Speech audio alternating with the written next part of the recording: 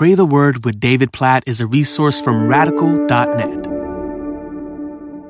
Amos chapter 7, verses 4 through 6. This is what the Lord God showed me. Behold, the Lord God was calling for a judgment by fire, and it devoured the great deep and was eating up the land. Then I said, O Lord God, please cease. How can Jacob stand? He is so small. The Lord relented concerning this. This also shall not be, said the Lord God. Did you catch that?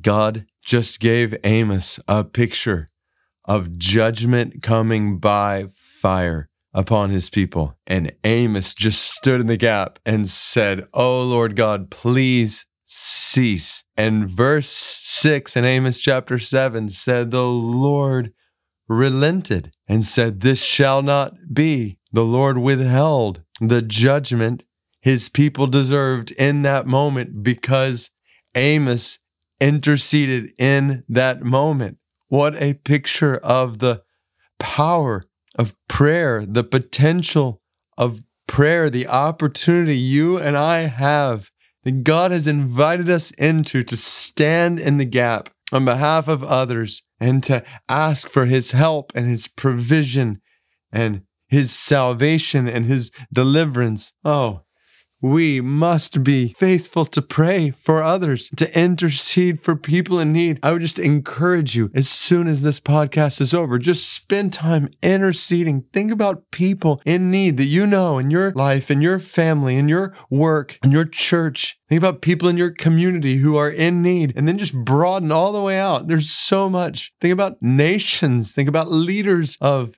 nations. Think about major issues. Look at the headlines in the news. Pray for people and realize that God will use our prayers as a means by which his grace and his mercy are poured out in the world. Realize that our prayers matter. That when we pray, not only does God listen, but God acts according to what we say, according to what we ask. It's the whole basis for this podcast. When you remain in me and my words remain in you, Jesus says, ask whatever, it will be given. You pray according to my word and it will be given to you. So God, we pray right now. There's so many things coming to my mind. I trust all of our minds. We pray for people around us who don't know you. God, we intercede for them today. They deserve your judgment. They're sinners, and yet you love them. God, we pray for their salvation. I'm tempted to pray by name. I know that we all have different names that come to our minds. God, we pray for the salvation of family members and friends and coworkers and neighbors and people in our cities. God, we pray for spiritual awakening in our cities. God, we ask for your mercy over our cities, for your mercy over the people around us. God, relent your judgment. Show your salvation, we pray. We pray for people who are sick, who are hurting. God, for healing and for help and for strength for them. God, we